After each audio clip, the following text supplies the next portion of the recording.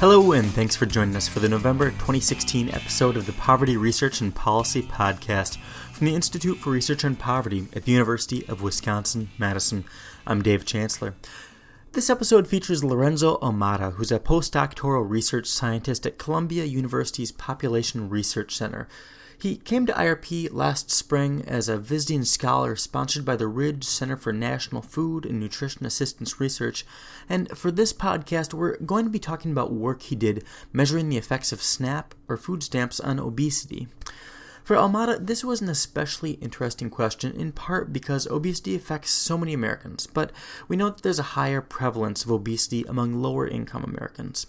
Although it appears that there's a connection between obesity and lack of resources, Almada says it's not clear what's driving that relationship. It's obviously a very complicated situation, but is it the kinds of foods? Is it the lack of resources to buy better foods?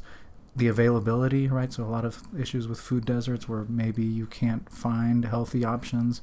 And so a lot of that has been interesting to me, and that's sort of what I've been focusing. But in terms of actually caring about obesity, I mean, it's one of those things where I don't want to get too personal, but it's certain aspects of it have inflicted my own family and has led to bad outcomes, right? You can think about diabetes and cancer and things like that. And so it got to a certain point where it was sort of like a personal thing where I've had experiences, not my own, but family members who have been stricken with illnesses related to obesity, and so it became sort of a passion of mine to try to understand it better and find ways to prevent it. When we're thinking about obesity in the context of poverty or food insecurity, there's a lot of interest in trying to understand how government programs might influence obesity.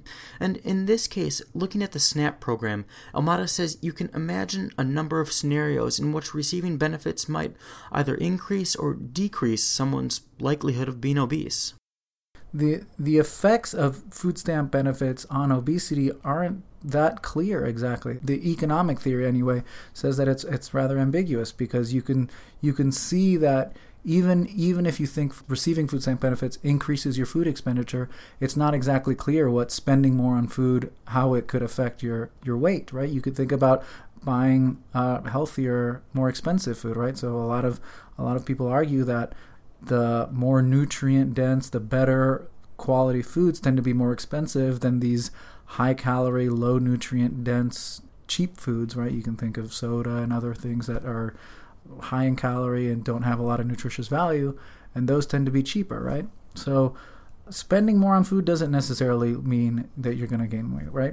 But the same story can be told with non-food items, right? So if you think about economic theory saying like, okay, you're going to spend either more on food or more on non-food items, the non-food items can go the same way too, right? You can think about spending your additional money on joining a gym, anything that makes you healthier, helps you lose weight. Or you can think about maybe you're going to get a TV or something and just sit down and live a more sedentary life, and that can lead to weight gain. So it's unclear, and that was sort of the first step in all of this. When I was first thinking about this study, I was thinking like, oh, maybe I can definitely make some theoretical predictions about what's going to happen with additional food stamps or joining the food stamp program and how it's going to impact obesity. But then when I realized that even that is unclear, then I was like, okay, this is definitely an empirical work. I need to get data and I need to see what's going on. But Almada says it can be tricky to study how a program affects obesity because of selection issues, which is a way of saying that people who sign up for a program might be different from people who are ineligible or don't sign up for a program. If you don't account for that selection, then you're going to be findings that aren't reflecting the reality, that aren't reflecting the cause-effect of the program. And so if you're trying to see how a food assistance program like the food stamp program, how it impacts food insecurity, well, it's fairly obvious that more food insecure individuals are going to join the program. So if you're not careful about it, what you're going to pick up if you just look at the data blindly is that more that people who participate in food stamp program are food insecure. And so you can think about the same thing with obesity, where lots of studies have shown that people who participate in the food stamp program tend to be less healthy than people who don't. And so if you blindly look at this data, and by less healthy I mean, they could have a higher propensity for being obese. And then if you blindly look at the data, you'll think, oh, food stamps is causing obesity because we see these high correlations. And so I think studies need to be very careful, and I try to be very careful in my own work about addressing that causality to make sure that we're actually finding the true effects and not just observing these correlations.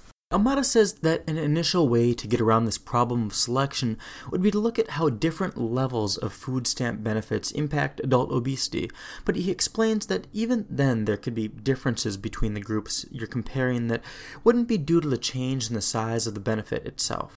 If you think about it, the way benefits are determined, they're determined by household size and your household income, right? So if you try to see variations in those benefits, right, like differences in benefits among households, they're probably likely to, they're going to be a result of either changes in income or changes in household size. And so you don't want to necessarily, you don't want to identify the effects based on those changes, because other, let's say, for example, your income goes up, that means your benefits will go down. So there, the income increasing for that person could also affect weight. So what I was trying to do is find a way to examine changes that aren't affected by changes in income or household size. And so the way to do that was to look at food stamp participating households who also had children who, once they became school age eligible, they'd be eligible for other assistance programs, specifically the school breakfast program and the national school lunch program.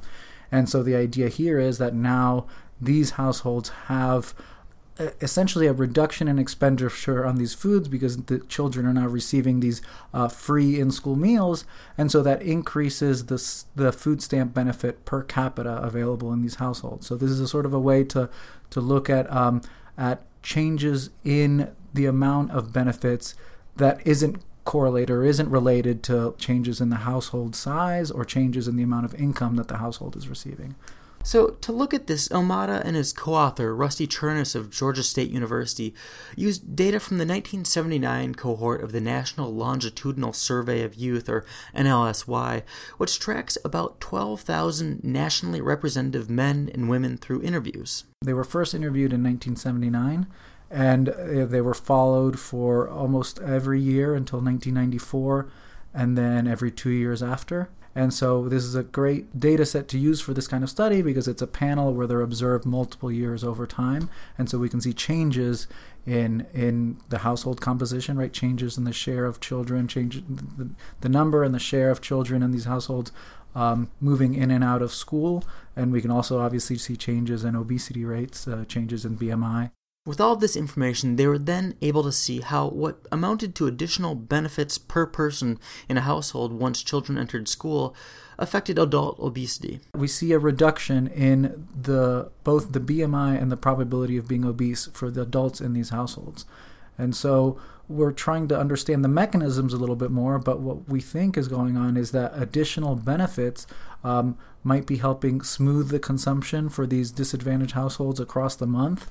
It could allow for purchases of better meals, better quality food that doesn't necessarily increase weight and might even help reduce weight. While the data they use doesn't quite clear up questions about the mechanisms behind their findings, when it comes to public policy, it does suggest that more money and more resources can make a difference when it comes to obesity in low-income adults. I think it's important to at least understand the gap that families might be facing when they don't have access to meals, especially for the children, right? If they don't have access to meals during summer months, I know there's been a big push. I know the USDA is working on a lot of pilot programs to either provide summer meals for low-income families. You can think about a summer meal program, or there's a benefit transfer program that's being studied right now where food stamp recipients can receive additional benefits during the summer months if they're families with children. And so I think this, in a lot of ways, if you think about the policy implications, it's to make sure that families have enough money to not only buy food, but hopefully to buy healthy foods, to buy foods that are nutritious in value and that can help live a long and healthy life. Many thanks to Lorenzo Almada for taking the time to share his work with us. If you'd like to learn more, you can check out Almada and Chernis' September 2016 NBER working paper number 22861, which is titled Measuring Effects of SNAP on Obesity at the Intensive Margin. This podcast was supported as part of a grant from the U.S. Department of Health and Human Services, Office of the Assistant Secretary for Planning and Evaluation, but its content should not be construed as representing the opinions or policy of that office or any other agency of the federal government or the Institute for Research on Poverty. Thanks for listening. To catch new episodes of the Poverty Research and Policy Podcast, you can subscribe on iTunes or Stitcher or your favorite podcast app. You can also find all of our past episodes on the Institute for Research on Poverty website.